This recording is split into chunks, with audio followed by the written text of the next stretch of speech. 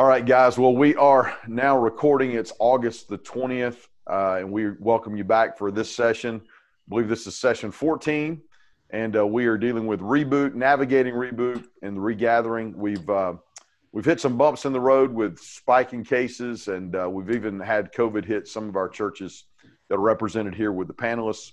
We do welcome back Tanea Metters today, who's our resident doc in all things medical. And she's going to be here to answer any of your questions. We had an interesting discussion, and Tim, even as you were coming on here a little bit behind us this time, Jason is going to be sharing this a little bit, but there's a lot more coming out right now about what the facts are versus the hysteria and the hype and the spin. And we're going to share a resource with you. Thank you, Jason, about that. So you can kind of, Jason, why don't you, we'll just share with everybody what you just shared with us that you ran across and what you're sharing with us, and we'll get the link to everybody. And then Tim, we'll just go straight to you, and you can comment and take it from there. Jason, what were you sharing? Probably the most, good to be back with you guys, the most helpful piece of, I guess, rational thinking in this, as far as that I've seen. Franklin Templeton, financial advisors, major investment firm, they release something to their stakeholders. They release something to their stakeholders in the midst of this that's really forecasting and predicting. So there's a couple things. This is not biased toward, not written from a Christian blog. This is not written from a left-wing blog. This is a financial advisor, Franklin Templeton. And the stats, and Scott's going to share, are fascinating based on CDC numbers, not made up numbers, CDC numbers. Franklin Templeton had an internal doctor, if you would, a medical advisor, probably like Tanea, somebody like that just spent a month or two in the research of what's actually going on as far as cases and things like that. And what you'll find if you read the article, they'll post it, is the disparity between what people believe and what's actually the numbers could not be wilder. So it gets into where and I can pull it up, or I'll give you a couple of examples in a second, but really gets to at the heart of it. There people believe that half the COVID death rate has believe this is survey has been 60 and under. No, 92% of people who have passed have been 80 or older. When you get into what CDC is giving us, that the rate, and so just a lot of this, because again, as Georgia schools reopened, and I'm not the guy who ever gets political, CNN leads with 7-year-old dies as Georgia schools reopen. And you're just going, come on, man. At some point in this whole deal. And so it's Franklin Templeton Financial Advisors, and what it does is by graphs and charts, all it does is just give you as a pastor and a leader. I'm not stuff to preach, not stuff to push out there. This is us just going, this is reasoned data based on what people believe about this and what the actual statistics are based on the CDC, because Lord knows we've all learned that name the last 6 months, CDC, based on the CDC, what their numbers are. It's fascinating. And so I think for me as a leader, Scott, I think the thing that was a reminder, and I've passed it around to a few guys, Jeremy and I talked about it, just sent to you guys. And this is coming from a guy who just did a funeral on Friday of a guy in our church who passed away from COVID-19. So no doubt there are all of us, and many of you guys know Stacy Dyer. I was on a call with him last week. He lost his worship leader. So there's nobody saying this isn't real. But I think what it reminded me, Tim, Scott, so much of what we're doing right now is dealing with emotion, and you can't reason with emotion. That's the one thing I've written down. You can't really reason with emotion, and I don't really think this is the time to try to reason with emotion. But what the Lord's reminded me of as a shepherd, we have to lead through the emotion. You got to lead through it. You can't reason with people in this. And so that was just helpful. I just saw I posted the link. Hopefully you can read that. And again, it's fascinating. It gives you the factors at why the hysteria is. Again, all based on surveys, numbers, and data. again, from a financial advisor. They sent this to their their investors, letting them know their projections and why things are the way they are, and the discrepancy between what's actually the number saying and what people are really believing. I think that's a great word, Jason, and very helpful. I've been looking through it as you've been talking. It's interesting information. And I think it's in some ways, we all knew that. Yes. We kind of know that, but we don't have anything to support it other than a feeling, Agreed. And or if we do, Tim, it's coming from our bias that we want to hear. Yeah, so exactly. If I'm like, this is way, I'm going to go and find a bias I want to hear, and that's the thing in this. That was just when I came across this, and I've just spent some time in it. And I was with one of the Compassion International, a big nonprofit guy. They were here with me yesterday, and his wife's a doctor. And he texted me last night. He goes, "This is the most profound thing. Nobody's putting this stuff out." And so, again, financial advisor, this is internal research, and they released it. But it really is staggering when you realize, no doubt, COVID-19 is here to stay. It's real. We're going to get better with it. We're going to learn more about it. But there's the discrepancy between what people believe about the virus and the ramifications and what the data actually says could not be further from the truth. Yeah. Yeah. And you're right. I think people are deriving a lot of what they feel about it and their reaction to it just from general news media, who obviously all of them have an angle they're supporting. Sure. So, and they're promoting it. And sure. So it is good. That's one of the reasons why I think in our discussion, it's good to have Tanae on here too, just talk about, okay, where are we at right now, even in Georgia, and what do the real numbers look like? Tanae, you want to give us kind of quick update? Sure.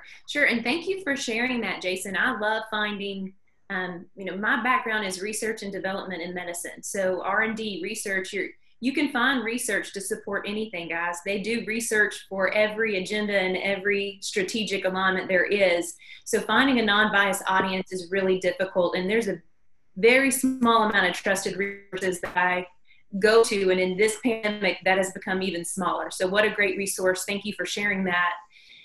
Our numbers in Georgia, man, we're making all kinds of news everywhere, aren't we? But it's not doom and gloom. Our hospitalizations are actually down 18.8% since our peak on July 30th. So we're not seeing that anywhere in the news. But if you go back to the data that we have via the CDC, you got to take that with a grain of salt. But the data that we have, we're down 18.8%, and we've been back in school in a few districts for over a week now. So I see that as glory, guys. I see that as a beautiful thing to be praised. And I'm echoing what Jason just said. This is not going anywhere, but we can take a deep breath and understand this is our Esther moment. It is what it is. And how do we lead through it? We're still we're trending a little higher than the nation if you look at per 100,000 positive tests. But understand, we went over this last week, positive test. If I get a positive test and then I go back in 5 days and retest and I'm positive again, it's counted as an additional case.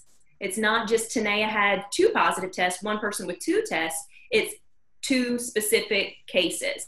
Now I'm 1 case, so that'll skew your numbers statistically significantly, and that's happening.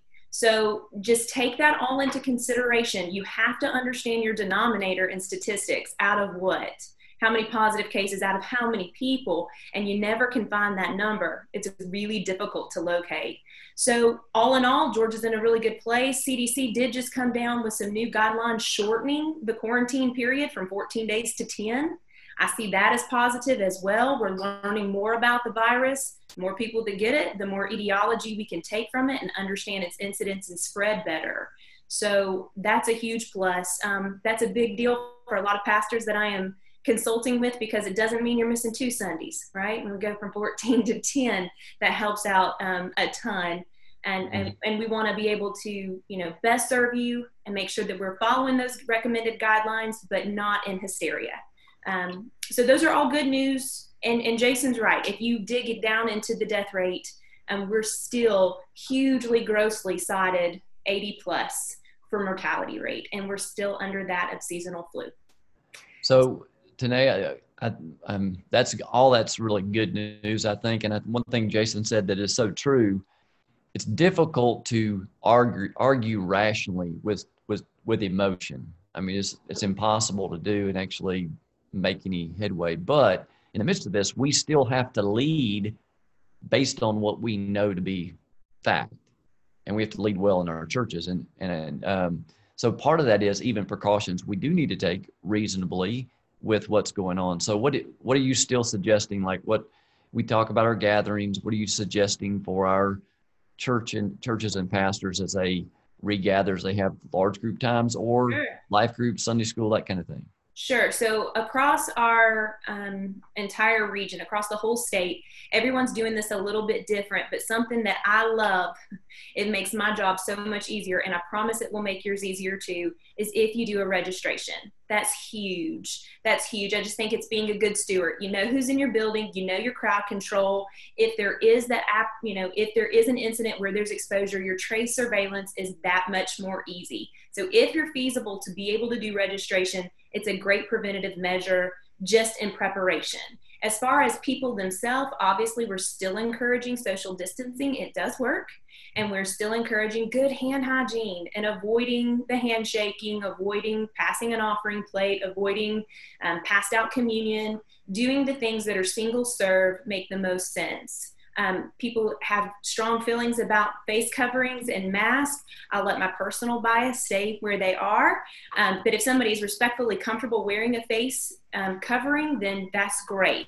And if somebody's not, maybe you have two venues. Maybe somebody who wants to not wear face coverings can go to one place and just social distance, and people that want to wear them can be, in another place. But if you say we respectfully ask that you wear face coverings, certainly that's what the CDC guidelines are encouraging. To redefine what exposure is, a first-degree exposure means I've been with somebody who has COVID-19, unmasked, less than 6 feet apart for more than 15 minutes. If I've done all those things, that's direct exposure. If I walk past somebody without a mask on and I said hey to them and it's a 30-second thing, that is not a direct exposure. So that's important to know. The CDC has defined that pretty well. The only time that changes is specific in singing. We do know that in singing, you're using your diaphragm and it can push things further than 6 feet. But as long as you're social distancing within your sanctuaries, I have not seen from any of our associations major spread that way. I would love to say in our church that when we have worship time that everybody sings, so it was probably more dangerous. But the truth is, even when there's a non-COVID time, everybody's not singing anyway. But it is good to know that we need to take precautions in that. One thing, Stephen, I know you had some, you've walked through this with your family, still walking through it with your family, but also in your church family. You want to give us an update on what's going on there? This past Sunday, last Monday, my wife was exposed, and we didn't really let that out of the bag until Sunday morning, just because honestly, between our school and our church, everybody's been so gracious, and we just needed a little bit of space. The church was being the church, and we're grateful for that, but we also didn't want to push the panic button for people. And so Sunday I preached live here, but we actually ran a hard cable, and a camera outside. I preached from a garden outside of our church. And so I was able to be on campus, but not in the room because of my extended exposure, obviously, to my wife. Yesterday, what Tim is making reference to, I believe, is that our children's pastor tested positive. And so what we had to do real quick is to come up with a plan and to think through, all right, we also don't want to push the panic button, but as shepherds, we have the responsibility, if we love our people, to communicate that with the people that he crossed paths with on Sunday morning. And so we actually kicked off back live with groups and kids and everything Sunday morning. So we went through all the families using KidShack, called those families that would have been exposed to our children's pastor and his teaching, but also the families of the kids that were in his two children's preschool classroom. And what we found, 4 staff members called every family. What we found is people were very grateful. They were very thankful, but they also were not unbelievably worried. they were grateful that we personally called out. It wasn't just a text or an email, but that we loved and respected them enough to let them know. And I was wondering last night, as we would have groups on campus, how that would affect. Our students were up. We had good representation in our children. Our adult classes were good. And actually, just on campus, personal, just having more people on campus. And so, I think what Jason's saying is right. I can't wait to read this article. I appreciate you making that possible for us to look at. Is that you just have to move forward, and you have to make the best decision possible using wisdom. But God also gave us intellect, and there's a reason why Scripture talks about us seeking wise counsel, and not just jumping to emotional decisions and rationale based off of what news outlet that we're watching. Yeah, that's good. That's a good word. And it's good to hear too, that there's a positive way through this, even when someone in leadership does test positive for COVID, and you have to just deal with the issues that are and continue to move forward wisely and carefully, and that people are responding well. So that's really good to hear. Yeah, I shared last week our Griffin campus pastor tested positive. We didn't have service on campus Sunday, but he had to call everybody he had been in contact with on Sunday and all the people he had talked to. And one of the positive things, takeaways for me from that, we had a long conversation about it. Everybody he talked to, nobody was panicking. Even a family that had visited Sunday for the first time, had a long conversation with him after the service. They were even like, hey, we get it. It's not, when I know we're not going to have service on, we'll view it online this week. We'll be back the next week. We're good. We understand. So I think that's the good sign. People are beginning to, I think, deal with it a little bit, or at least most people are beginning to deal with it a little bit better. There are still those that aren't coming because they're hesitant. I think we need to be careful. And I'd love to get you guys input. Joel, you might can jump in on this too, for the people that are in our congregations that feel, whether they feel like they're more vulnerable for some previous health reason, pre-existing condition, or they're caring for a parent or grandparent in their home, or they've got a child that's got issues. So they just feel like, man, I can't get over all that I'm hearing on the news, and I'm just not ready to come back. Just how we communicate with them and not feel like we're being judgmental of them either for making a choice. I'm going to view online. I'm still going to be there when this settles down. I'm coming back. How are you guys handling that group in your church and dealing with that group in particular? Hey, Tim. I don't know if you saw this morning, but James Emery White, Mecklenburg Bible, they've canceled all their services for the rest of the year. They haven't had any, and so they're going online. And I said to my XP, Daniel, when I got here, I said, it's almost like the people who haven't ventured out yet and they're still living in a bubble of fear, even pastors to some degree, because all the worries he expressed. Say that again, Joel. Say it for the people in the back of the row, brother. Say that again. All the people who have not ventured out yet are still living in a bubble of fear, because all of the issues he said, oh, if this happens, oh, if that, they've already happened. Like, we've already had it. I've got a dozen families that COVID has gone through in our church.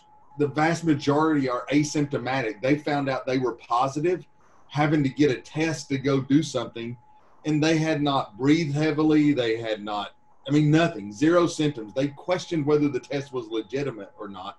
Now, I have a 70-year-old in a hospital who has it, and she's not been to church. Like, she's one of the ones that hasn't even been here.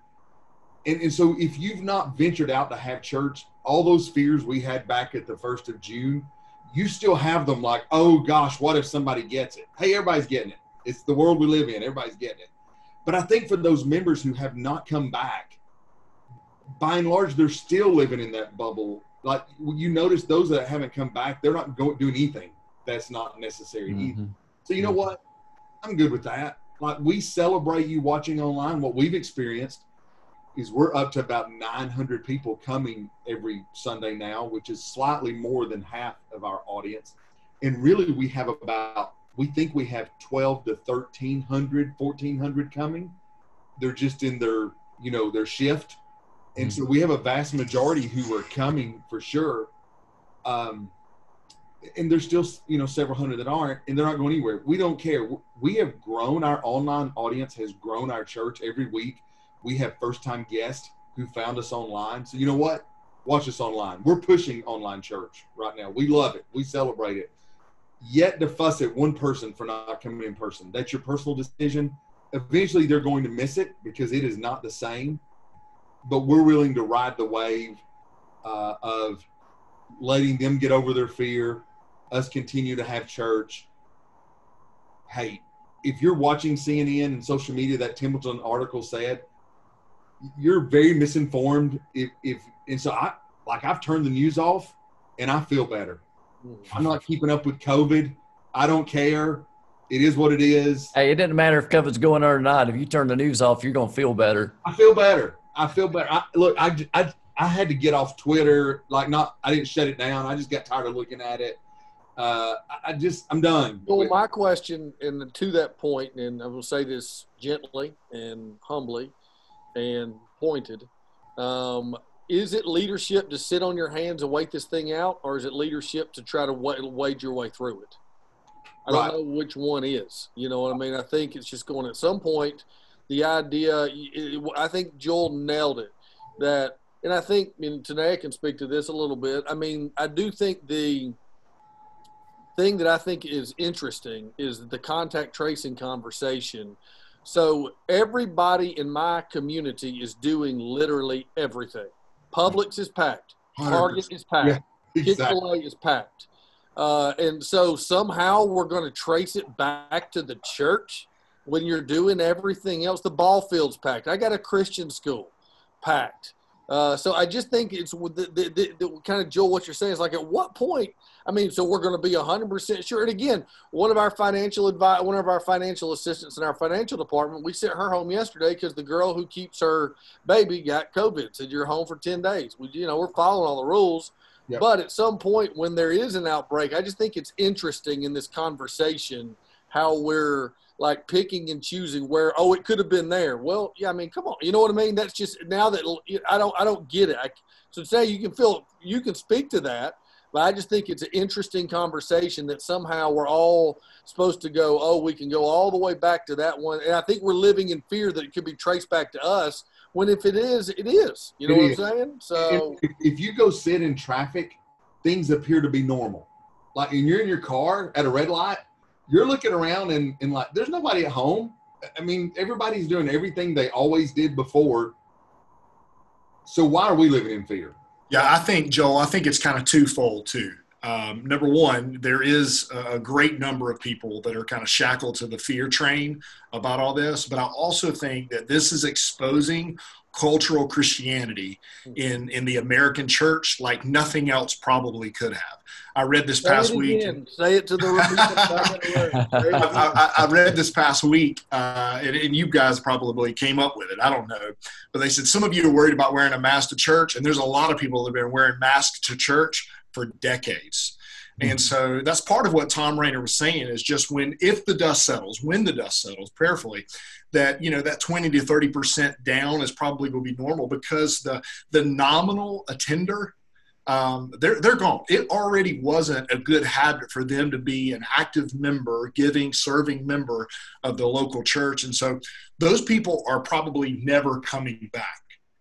And that's just kind of the reality that we're in. But I think, like I said, it has a lot to do with fear, but I think it also has to do with the state of the heart, because there's kind of a pruning, sheep and goats kind of a thing here as well. And I don't say that judgmentally, but just looking at this over weeks and weeks and weeks and talking to you and several pastors in our state and around, they're seeing the exact same thing.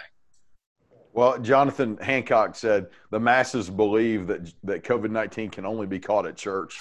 Yeah. Well, and then now you've got a 20% of folks that at least can say they believe it and use it as an excuse.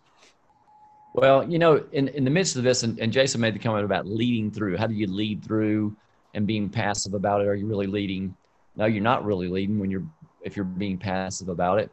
But obviously, we've got to see reality for what it really is. That's the hard part, given all that's going on today.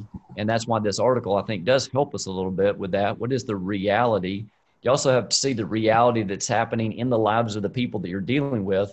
So I think on the downside, in one way, and Steve had just mentioned this, there are some people that were loosely connected to the church, came here once in a while, they're not there now, and they're not making big plans to come back.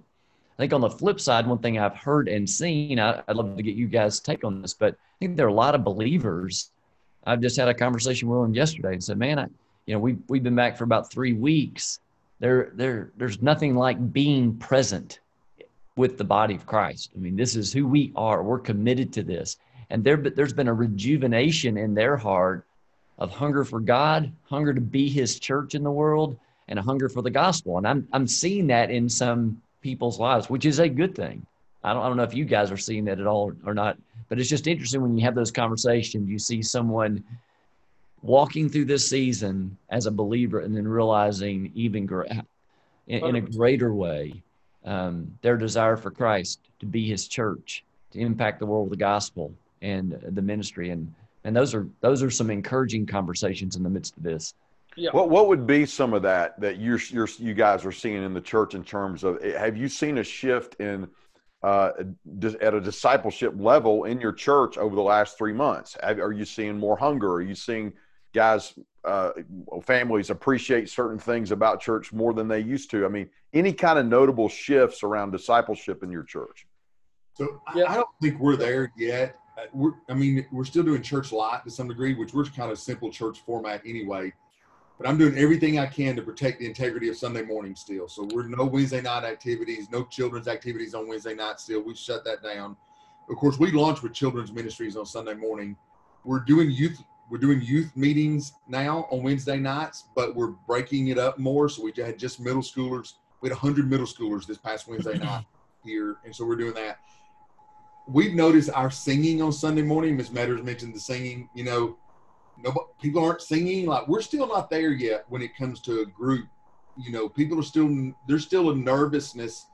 So as far as a breakout spiritually, we are not there yet. We're starting to get traction and momentum, but there's still a little bit of fear, or fear is probably a strong word, anxiety associated with, you walk in my building and I've got a couple of services that we reduced capacity by 50%, but now we're at 80% capacity in the services. So, we can't social distance. It's not possible. I'm not in good enough physical shape to preach the number of services it would require for me to social distance. I talked to you about that, I've lost 32 pounds, Tim, since you talked to me. That's great. So I'm getting great. I'm getting proud of you. But I'd have to preach 12 times on Sundays. That's not going to happen. So, there's still a little anxiety over that. Mm-hmm. I'm waiting for the time when we can start adding pieces back. And again, we're a very simple church anyway. We don't do a lot. Right. But there are a couple of components we want to add back that are discipleship. I think the evangelism has been great. We have people come to Christ every week. But some of those discipleship components like small groups and Wednesday night Bible studies, those kind of things that we dismissed during all this, I'm still trying to protect the integrity of Sunday morning and not willing to risk the integrity of Sunday morning for a Wednesday night Bible study in person quite yet. Yeah.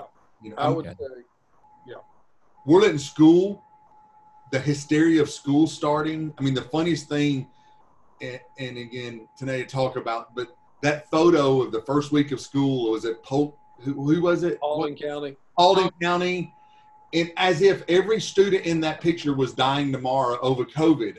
Like that, come on, is that news? Some kid's Instagram post, is that news? Is that what we are talking about? Yeah.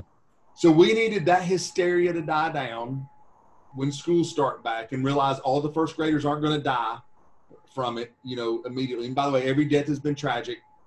I firmly believe that. Like, I'm also shocked when somebody dies of the flu, and we hear about that every year as well. And this is similar in my mind. And again, I'm not equating the two together. I'm just saying tragic by every death. But we need school starting to die down a little bit, because we seem to have these waves of, for me, for the college football to cancel seasons is just the height of hysteria. And so we've got to ride some of this wave a little bit. Yep. And just I'd agree. And I think, I see Richard here. I do think I hear what he's saying. Mm-hmm. I think we have more than half of our audience still watching online. I think all of us know that we're in a season where Joel, Stephen, you at your church, whoever, there's probably a reality that more people will watch you online for the next X that'll be in a room. We have people with underlying conditions that aren't back and that have every good reason not to be back, and we would encourage that in this season. Had no problem with any of that. I think the conversation about the hysteria is that how do you lead through that? That's all we're talking about. How do you? When I see Richard's comment, I get it. I do. When I say spirit of fear at home, there are people we encourage to stay home. If you have symptoms, if you have underlying conditions, if you're 80 or older, we celebrate you staying home. You shouldn't be going anywhere. Like we're good with that. Oh yeah, and in fact, we did a box. We're doing a box called Bethlehem where we're sending to all our. So we did like our kids ministry put together a box with 4 weeks of everything we're doing on Sundays in kids ministry, and you literally all you got to do is say we want it. And so we had a couple of hundred families sign up. 65% of those families that signed up have not even been back to service yet. We did a Discover Bethlehem, a newcomers gathering, our first one online Sunday, and we more than half of the people who attended started attending online and have not yet been to our physical gatherings. Have not yet to been. We'll baptize 22 this weekend. 10 of those gave their life to Christ in the lockdown, in the quarantines. We're baptizing 22 this weekend across our campuses. So yes to the. There should be zero guilting or strong arming at all. I do think we need to continually push against churches Netflix, which is the idea that I can watch it whenever. That's called being a consumer. I think if you are home, we need to continue to lead people together with your family and worship together as a family. I do think I would say that. So yeah, absolutely. I think the conversation on what Joel's saying on fear is more of what's real and what is people hyped emotionally thinking that, and how do you lead through that, or do you just kind of hopefully one day it all goes away? I think we're all just trying to learn how to lead through that. For us, the discipleship, Tim, to kind of speak, we do semester-based groups. We started sign-ups this last weekend. We've never had more people sign up in a weekend than we did this weekend. And I think it's because the desire for a relationship, and obviously we're doing some Zoom groups. We're doing some in-person groups, and we're doing, kind of our recovery groups. So you can choose what works for you.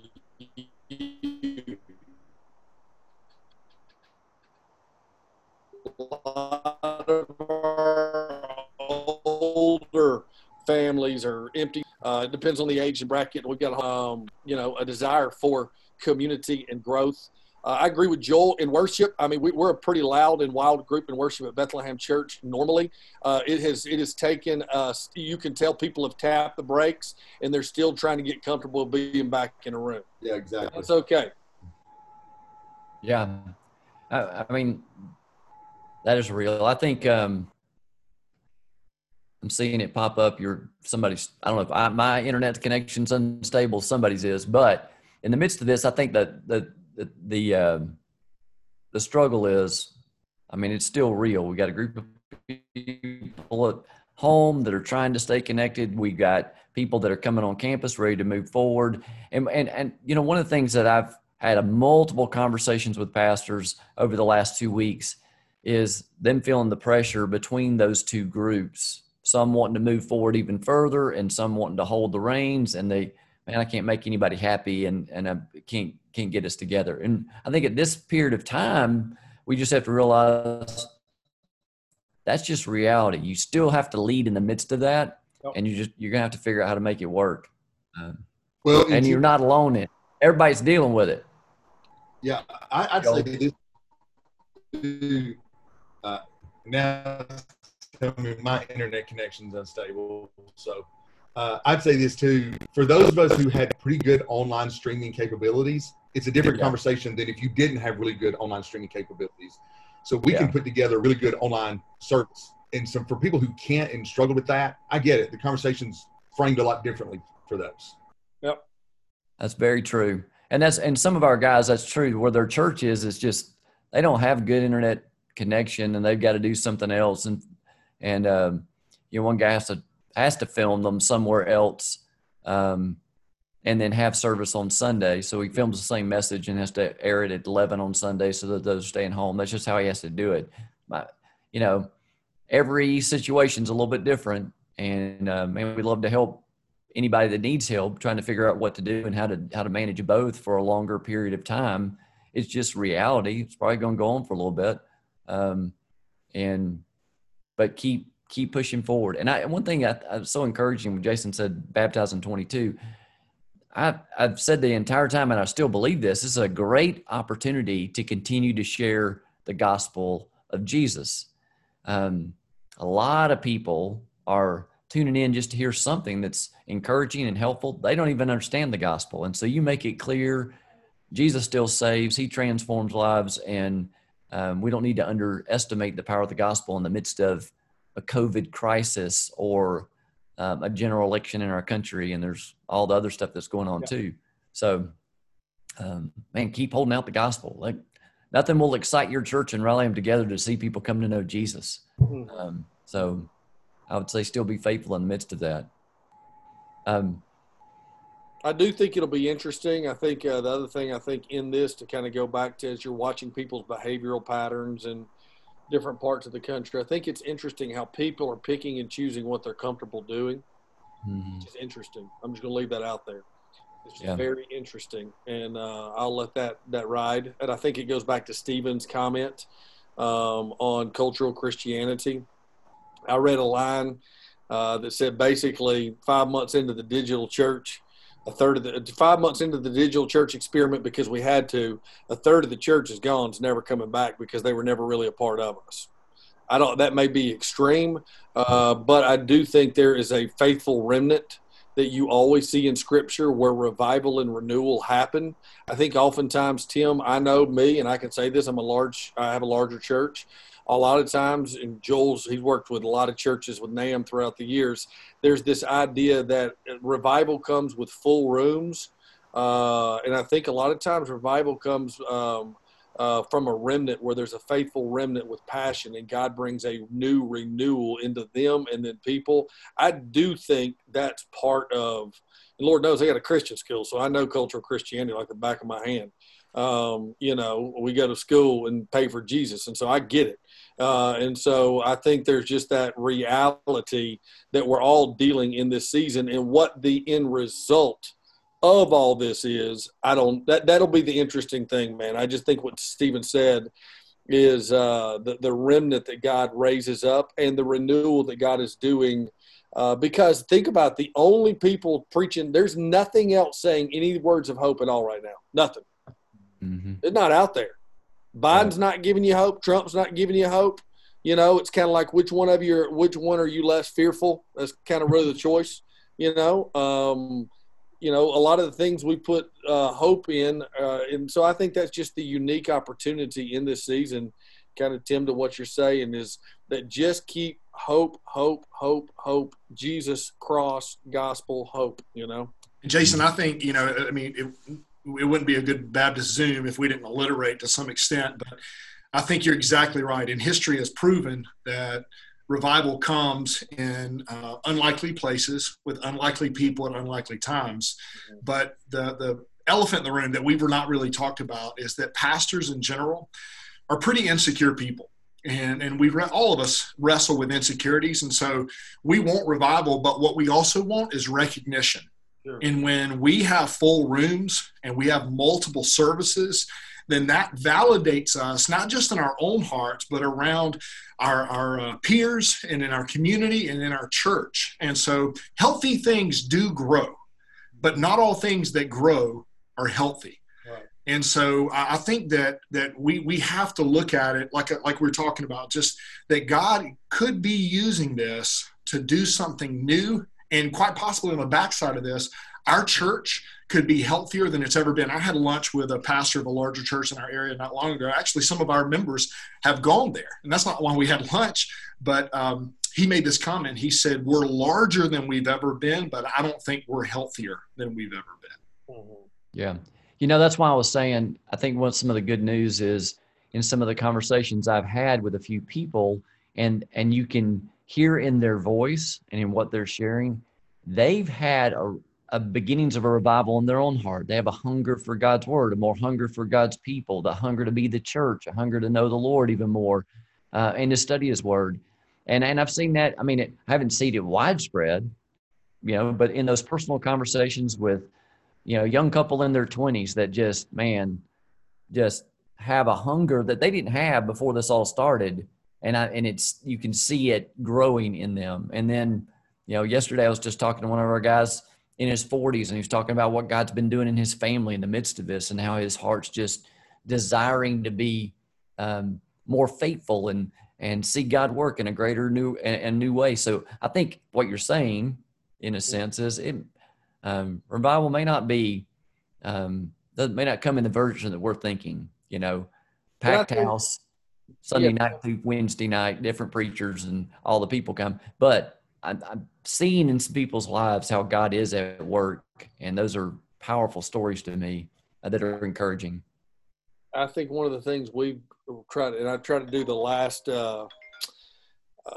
2 months for our staff and even our church, is I think you do kind of have to reset the scorecard. I think there's just got to be a resetting in this season. Not the scorecard.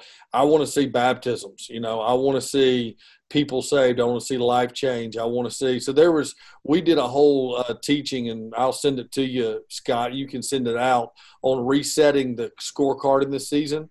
That faithful gatherings are greater than full rooms. You know what I mean? That inviting people into communities it may be more important this season than inviting people into a building. You know what I'm saying? How do you, what are, and so I just think there is a lot to the resetting. What Stephen said, I'll be honest with you, Scott, and Tim and guys on here who are seminary guys, I do think our ecclesiology is being exposed in this. At the end of the day, you want to use a big seminary word, and I'll do it to sound smart today. That ultimately, what's your theology of the church? Mm-hmm. And I think a lot of that is being going. I think I would say God has used this to purify my ecclesiology. What about that? Say this: we all would have answered the question correctly, but our reaction to this gave our true definition of what we thought it was. If that makes sense. And I think the emotional roller coaster we've been on has been a purifying. We're going, wait a second. Because at the end of the day, it's just been what's the Lord done? There's just been a renewing and a just kind of going, wait a second. We can't miss what our ecclesiology is. You know what I mean? And that's been the thing I've really tried to encourage guys, because I know if you're reading out there in pop culture blog world with Christian consultants that know how to do our job and are glad to help us do it. Appreciate them. But I always come back to these guys. The digital is the new norm.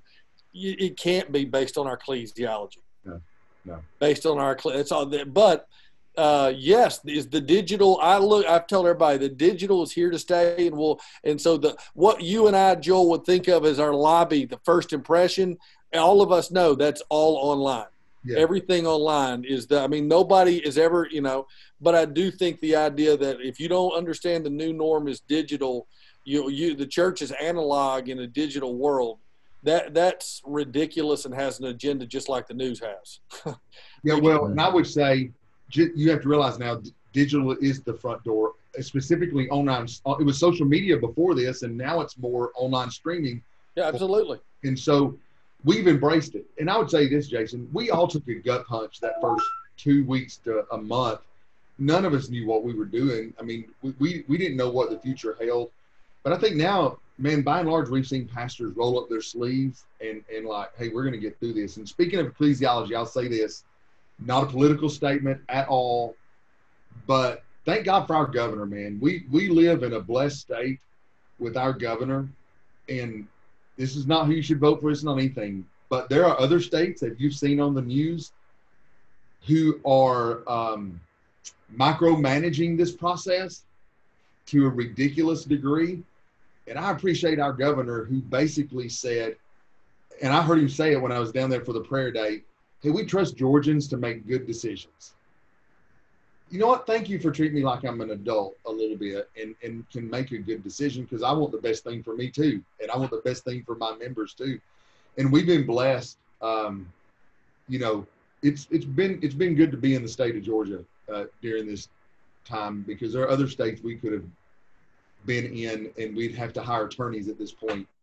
I think a lot of people have watched the John MacArthur issue out there in California and learned a lot from it. We've learned vicariously, you know, because who knows, you know, when that may come down where we have to take a stand based on scripture and ecclesiology. And I think one of the best things I heard him say through all that is, you know, our church is essential, because while people may or may not get COVID, nobody escapes death, and we're proclaiming every Sunday how to stay out of hell through the gospel of Jesus. So that's kind of clarifying, I think, you know, for all of us. And we didn't have to live in California to learn the lesson. No. I read a line from Dallas Willard this morning. You guys will remember that name, Dallas Willard. Mm-hmm. The kingdom of God is never in trouble. Neither are there people in it. It's just a good word, man. The kingdom of God is never, you know, Dallas could just say these things. You're like, dang, why couldn't? So simple, but so profound. The kingdom of God is never in trouble. Neither are the people in it. Love that. I just think that's the reality the Lord's brought me back to in this time, and just going, hey, man, I want to lead Bethlehem Church and lead the church, capital C church at large as pastors. The kingdom of God's never in trouble. Yeah. And neither are the people in it. Yeah. The fallout of this, and I do think the ramifications, repercussions, and fallout of this will not be a virus that we never get a hold of, but emotional, spiritual, relational damage and wreckage of people's lives, because what this has done. And so I just think that positions the church even greater to be a voice. Basically, you got two options in this. You know, self-help or self-distraction, or you come to your senses about what's really going on inside. A lot of people doing the self-help deal, a lot of people doing the numbing and distraction deal. I think for us, we get to go, the answer's outside of us, and it's not in us. And so. Well, and you said this, Jason, and I'll hush after this. The New York Times just reported the greatest digital revenue they've ever had in their history during COVID. You can bet the next time there's a new strain of flu, which happens every year, that we survive through it. The newest strain of flu that we'll get next year will be the death of all deaths when it comes through this season, because there are people making a lot of money from this. 100%. And so this is not the last time we're going to deal with this. Like, I read an article yesterday morning. I saw it and I didn't read it. I was like, oh my gosh. You know, COVID-2, a twin virus may be on the horizon, or what? Wait, Joel, are you implying that some of this is agenda or financial driven? Is that what? I would never do such a thing. I'm just letting you know this is not the end of it, is all I'm saying. Yeah, they've learned that there's a lucrative angle on the pandemic effect. How can we recreate another pandemic effect to increase our coffers a little more? And I think that's the balance in this is finding confidence in the midst of no certainty, but walking humbly. And so I say to our church every week, we're taking it a week at a time. There may be a week where you are not meeting because we had an outbreak, but we anticipate that too. And so it's like, we got online, but you know, for most, you just sit there and go, if we can gather and we can do it reasonably, where our rooms are less than half full. You know, we do registration. People who rocking babies wear a mask. We encourage you to wear a mask. Not many people do, but we encourage it, you know, but you got to know the area I'm in. There was kind of an anti-establishment area out here anyway. And so we encourage them. And, you know, I think you can do everything you can do and just take it a week at a time, kind of that. And if you got to shut down for a week to kind of give everything room, or it happens, the world doesn't end, and you're back, you know, I think that's what you're doing. But I think my lesson in this, or that I'm learning, is just to wait. And Scott, there's larger churches down toward Atlanta that still do this, which is fine. I'm not in their shoes. If I had 50,000 people I'd get to, just to wait that we're going to wake up in January and, okay, you know, green light, everybody go. It's back to normal. I just don't see that happening. So here's what I suspect. We'll never get a green light. Never. No. We'll never get a green light. So now what are my options? Because I think if you're pushing people to January, which so many churches are doing, what do you think is going to happen in January? Like, they're not coming out and say, thank you very much. It's over. We're now shutting down COVID news and y'all go back. Merry Christmas. Go. No. Yeah. I'll piggyback. There are two things there. So scientifically speaking, you can never mitigate your risk to zero. Let there be freedom in that. We can't mitigate our risk to zero returning to work, going to the gas station, dropping your kid off at a ball game, having a neighbor exchange words at the mailbox. You cannot mitigate your risk to zero. That's not on you as pastors. That's not on you. What's on you is to continue to be led by the Holy Spirit and do right by your congregation. Nothing's changed on that. You're getting your direction from where you've always got your direction. CDC is interpretive guidelines. Guidelines are to be implemented as needed. So we're using good wisdom here, but you can never mitigate your risk to zero. And then Jason nailed it. Be pliable. Don't have a hardcore concrete plan that you decide this is what our elder board does. We will not deviate. I'm encouraging you to be pliable because it's going to change from day to day. And medicine has always been driven by a revenue source, not the Holy Spirit. So it absolutely will change day to day. Last week we talked about the breaking Senate bill and putting the warning signs up, and we're already seeing them. We went to a Chick-fil-A over the weekend, and bam, warning, and then there it is, the whole statement. Did you guys post that last Sunday? Are you going to use that going forward? What kind of a response are you getting from your folks? So we posted it. It took, with inch letters, it took up 3 sheets of paper on a door, you know, because we didn't have time to get it professionally printed. You know, we've got it professionally printed this week, but we had a greeter hold the door open the entire time, because I don't want the first thing you see on my property to be the word warning.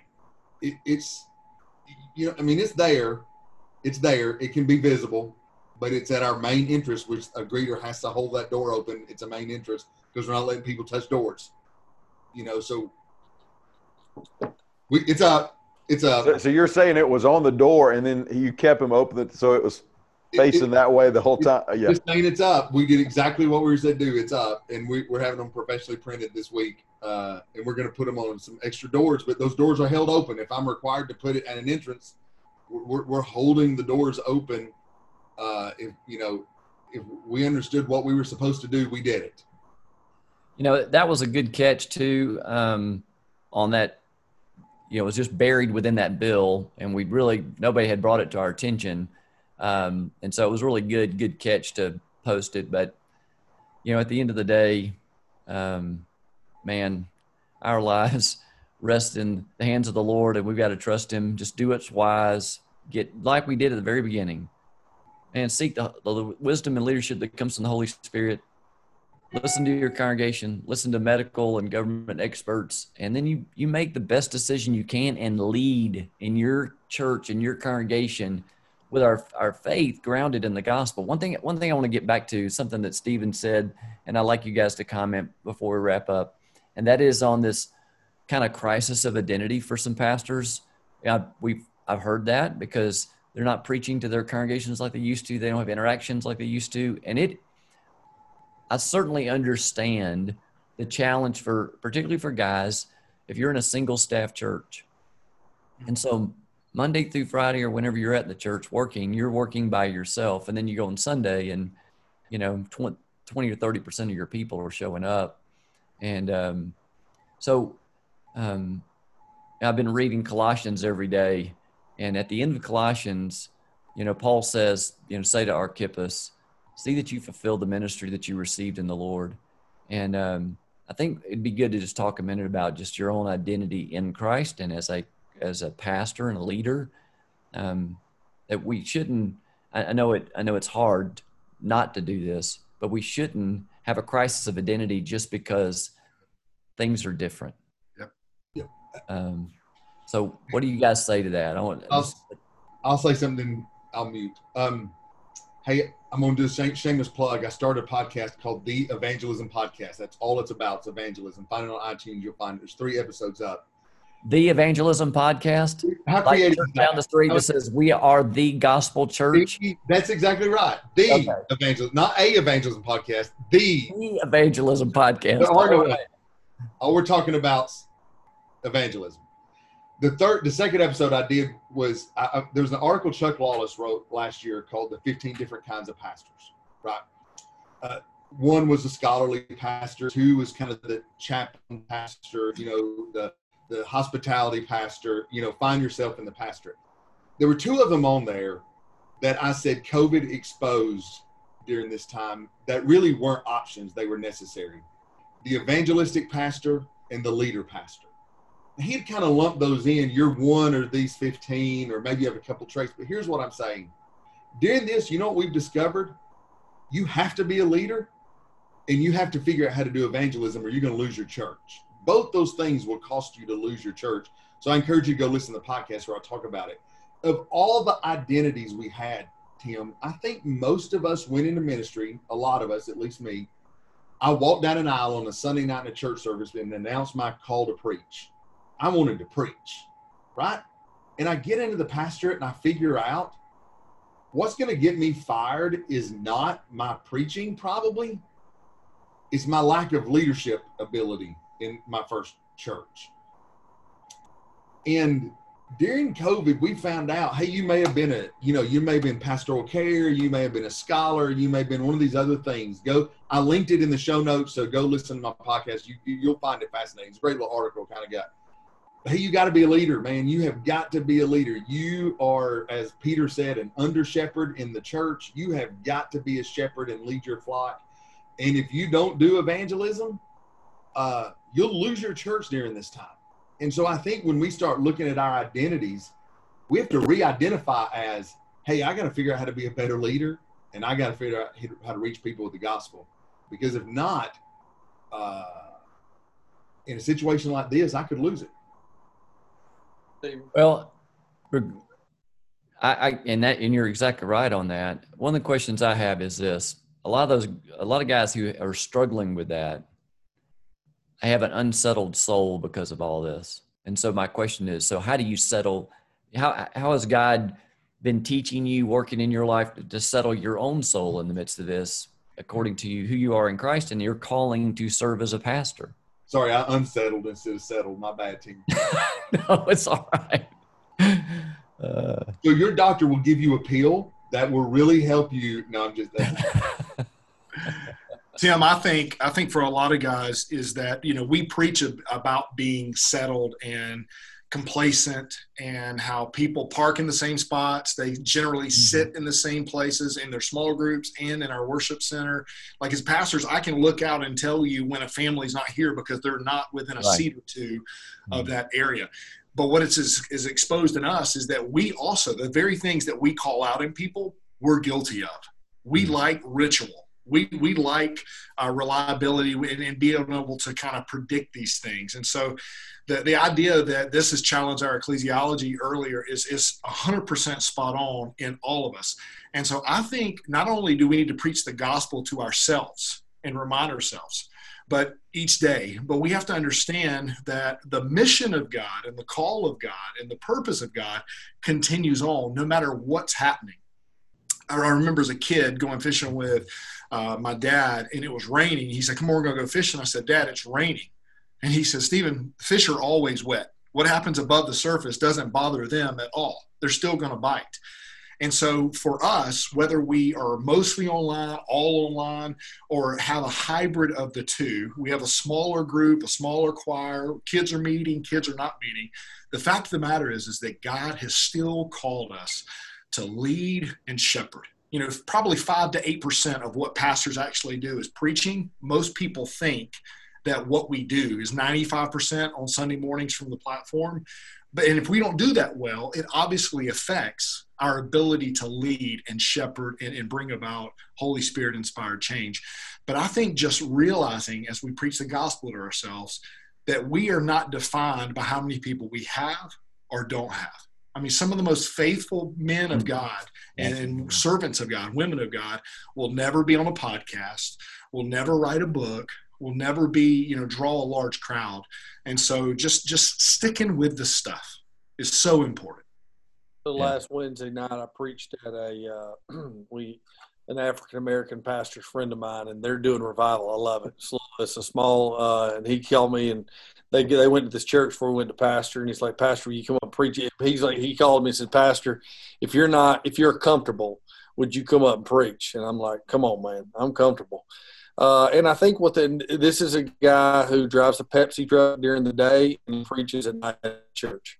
He's probably going to be way in front of the line in heaven of me. Yep. And I think the reminder is, you guys, I would just encourage you. We were all called to this, and the best thing you can be for your church is the best you. God called you. God doesn't hold Jason Britt accountable for somebody else's call. God holds Jason Britt accountable for Jason's call. So I think in this season, the shepherd word Stephen said is that I think the hardest part in this is not having all the answers, but just staying consistently present. You staying consistently present. And so I think, Tim, the word, I think I forget where it was, but what's the most important thing I can do in this season as a leader and for my soul is whatever I need to do to stay encouraged. I can't control discouragement, but I can control where I'm finding my source of encouragement and the people that I'm hearing from. I missed you guys for 2 weeks. I was in Montana suffering for the Lord 1 week, and then last week I had something else. And by suffering for the Lord, I mean fly fishing and playing golf. And by the way, in Montana, nobody's freaked out about a COVID, but that's for free. There's only 10 people there. Oh, man, there's more cows and deers and horses than people. But, I just think that whatever – you need to do to stay encouraged. And we can control what we're doing in our soul to stay encouraged. So, I think that the shepherding piece in this, Joel or Stephen once said really well. We all think our preaching is what moves the needle. In this season, it is only in our leadership. Our leadership. Don't get me wrong. Preaching matters. That's what God us to do. But by leading, being present and consistently taking steps forward. You just be present and consistently take steps forward. That's it. Whatever forward means. Forward may mean personal phone calls. Forward may mean, a service on a weekend. Forward may mean restarting Sunday school, whatever the next step is to help your church keep moving forward. But I just think whatever you got to do for my soul, I can't control what discourages me, Tim, and there's a lot that discourages me right now. I can't stop that. What I can control though is my source in places that I'm putting myself and people I'm putting around when I'm getting encouragement. And I can't look over my shoulder at somebody else's calling. I've got to be faithful to the calling I'm at, where I'm at. And so that's just been my thing. Whatever I got to do to stay encouraged, I got to do it. I heard Peter Lord say one time that when we got saved, God retrofitted us to run on Grace Hall, and there's only one dispenser of Grace Hall in the universe, and that's Jesus. And so daily at his feet is where we get filled, and we're reminded of our identity, that our identity is not in our church, our ministry, our preaching, or anything else, but in that, and stay encouraged first by Christ. And then I love how it comes up repeatedly, Jason, that you and Morton talk a lot. I know Joel and I talk a lot, and I think all of us have people that we ping through the week that just kind of keep us encouraged, bring out the best in us, remind us of good things. Scott, I have a call at 2 o'clock today. I have a call today at 2 o'clock today. Don't tell anybody, with another pastor. He's outside the denomination. Forgive me. But he's in a larger setting. And just because this guy, not to ask, he just encourages my soul. And I set it up at 2 o'clock. I got to call this guy just because it helps me to have a different perspective. And we don't necessarily talk about shop. We talk more about soul stuff. And so that's what I mean. And what you're saying is putting yourself in places to be encouraged. You've got to be intentionally about it. You don't have to be intentional about being discouraged. That's easy. You've got to be intentional about getting your place around people that encourage you. Yeah, default is discouragement, and then you got to be proactive. My mentor's 77, 15 minutes with him is better than 3 hours of, sermons, on. But here's another little thing just to think about, you guys, as you're still cruising through COVID, and it brings this up: leadership. How much leadership, teaching, training, book reading? I mean, how much ingesting of leadership principles on a weekly basis are you doing? Now's a good time to brush up on that. Hey, it's been a while since you've taken in a podcast or read a book on leadership. Now's a good time to revisit that kind of material. Tim? Well, and you're exactly right. I think to lead well, the whole saying, if you're a leader, you're a learner. You gotta be doing that. I've discovered for me in the midst of all this, when the water's rougher, the walk with Jesus needs to be deeper and longer. And that's what settles my soul. That's the opposite of what you do in the physical world. If the water's rough, get out of the deep water, get in a shallow cove somewhere. But in my personal life, the settling of my own soul, so that my identity in Christ isn't shaken, my calling to ministry isn't shaken, the rougher the water, the longer and deeper the walk with Jesus needs to be. And he settles it. Yep. And sometimes that's through a godly friend, that is a mentor, like your friend that's 77, or, the guy you're going to talk to this afternoon, just sometimes the depth of their walk with Jesus is just calling you to walk a little deeper, that provides just a little bit of inspiration to spend a little more time with the Lord and take you to places you hadn't been before. But I see a lot of our guys struggling with that, struggling with that identity piece. That's just huge. And I think that's a big, big thing during this time that's going to be, I think it was Rayner that said 20% of pastors going to drop out of ministry by the time this is over. It's sad to hear. I hope that doesn't happen. And just to speak to that, Tim, I do think, like, I've ran hard for 3 weeks. The Montana thing was a great trip. It was bad timing. It was more of something it was a family thing, not with my whole family. But I came back, and it's the worst time, school's starting back. And so this is me raising my hand. I'm tapped. I'm at the end. I know that. And so I literally told my assistant to clear my schedule next week. I said, besides you guys, I said, you just got to clear it all, because I just know in my heart when I need to go, man. I'm going to be here, but I'm not going to have things on me. I'm just going to be. And you know what I mean? That I just thinking this, to give yourself permission to go, dude, you just got to know. And so I felt it. I've done a funeral. We just had a ton of different things. Nothing, but yesterday I called her at lunch and said, listen, I'm preaching Sunday, and then I am going on I'm here, I'm present, but I've got to get some me time. And by me time, I mean extended time beyond quiet and personal time with the Lord. Mm-hmm. Just to sit, not necessarily read a leadership book, just to sit and stare straight ahead. And sit and hear from God. And I think that's another thing in this, what you said, the rockier the water, the deeper it's got to go. And sometimes you got to be more intentional about that than just a quiet time. Exactly right. And you know what? One of the things you said, I think, is incredibly important. I know we've gone a little bit long on this, but I think it's incredibly important for our guys to hear. That is, you got to pay attention to your own soul. Oh, yeah. And when you get to those points, we're like, whew, man, I'm spent. I'm not less spiritual. I don't love Jesus less when I'm discouraged or when I get tired. I'm just human. Yeah. I think that's the thing. It's like, it's not that I'm not being a great pastor. It's not that my prayer life doesn't suffice. It's not that there's necessarily a sin issue in my life. It's called I'm human. And so you just sometimes got to know your soul. And truthfully, Tim, for years I didn't, and I really had a bad battle with anxiety because I didn't understand my own soul.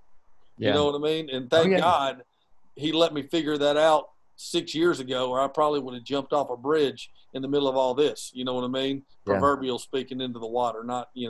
But, I think it matters. I think it matters. You're exactly right. Now, I was like that early in my life. I just ran through, your life's dry as dirt in a desert, and you just keep running because you think that's what you're supposed to do. And but the whole expression running on empty, I did that a lot, and that was just stupid. You need to pay attention. I wasn't too long ago, I was sitting in the backyard in a chair, and I'd been out there for a couple hours, and my wife came out and she said, "So what are you doing?" And I said, nothing. I'm nothing. Absolutely nothing. And Tim, I think being around people that encourage you, like yesterday, my wife came out of quarantine. That was the first time that we were able to hug yesterday for 20 days. And I always tell her, whenever I'm with my wife, wherever we are, it feels like home. You know, we slept in the same bed last night, like married folks should, after sleeping on a twin mattress on the floor in an office for X number of days. And I woke up this morning and felt like, just alive again. Felt like, I'd slept like somebody hit me with a tranquilizer dart. And so being with our friends, pouring into our families, leading ourselves first, our families, and then our ministry, and never getting those things mixed up is so important. And it just speaks life into our soul and gives us emotional and great leadership moving forward, the energy to do what God's calling us to do. Mm-hmm. Well, listen, I appreciate you guys. And I know this has been a lot longer run on these on Thursdays than we planned on. And we'll kind of work on the schedule, from here out. But I'm hearing so many times it may be just one thing that's said that's been just fuel for someone's life and helped them. And so I appreciate your input and wisdom. And today I appreciate you being on here, jumping in, giving us some just counsel and medical direction, just some wisdom in that. That's so helpful for us. But before we get off, I want us to just pray. And Joel, I'm going to ask you if you just pray. Let's pray for our pastors and our church leaders in particular, and just pray for God to work in them. Talking to one another, I think that's really good, and praying for one another is really a good thing. And just encourage all of us to be intentional about praying for other pastors that we may know, and then just text them, say, man, I'm just praying for you today. I'm just praying for you, God, to work in your heart and encourage you. And I think that's just going to be a real help during this season of time. Joel, you want to lead us in prayer? Yep, I'll do it. Father, we love you. Thank you for the Georgia Baptist Convention and their willingness to pour into pastors around the state. Lord, and I pray for all the pastors on this call and the ones that aren't. Help us to be encouraged through friendships, through our walk with you. Lord, sometimes our soul can get really dry, and I just pray that you'd fill it with your grace, your love, your word, your wisdom, your comfort, your guidance. And then, Lord, help us. Paul said, in the same way that we've been comforted, the way God's comforted us, we're to comfort others. And so help us seek out people who need some comfort and pour into them as well. Give us all wisdom, give us all guidance as we navigate the waters ahead for one reason, so that the name of Jesus may be glorified and the gospel may be preached around our state and around our communities. In Christ's name we pray. Amen. Amen. All right, guys. Thank you so much. I'll be posting the replay here within the next 24 hours or so. Don't forget, we have a podcast version that's on the page, gabaptist.org/reboot. So you can listen on audio if you want. This was a great session. Randy said it. Fantastic value today. Very encouraged, especially for you pastors and your own souls. Tim, thanks for leading us that direction and all you do for the convention as well. God bless. Have a great weekend, guys, and look for our follow-up email with some links to some of this stuff. Y'all take care. Thanks.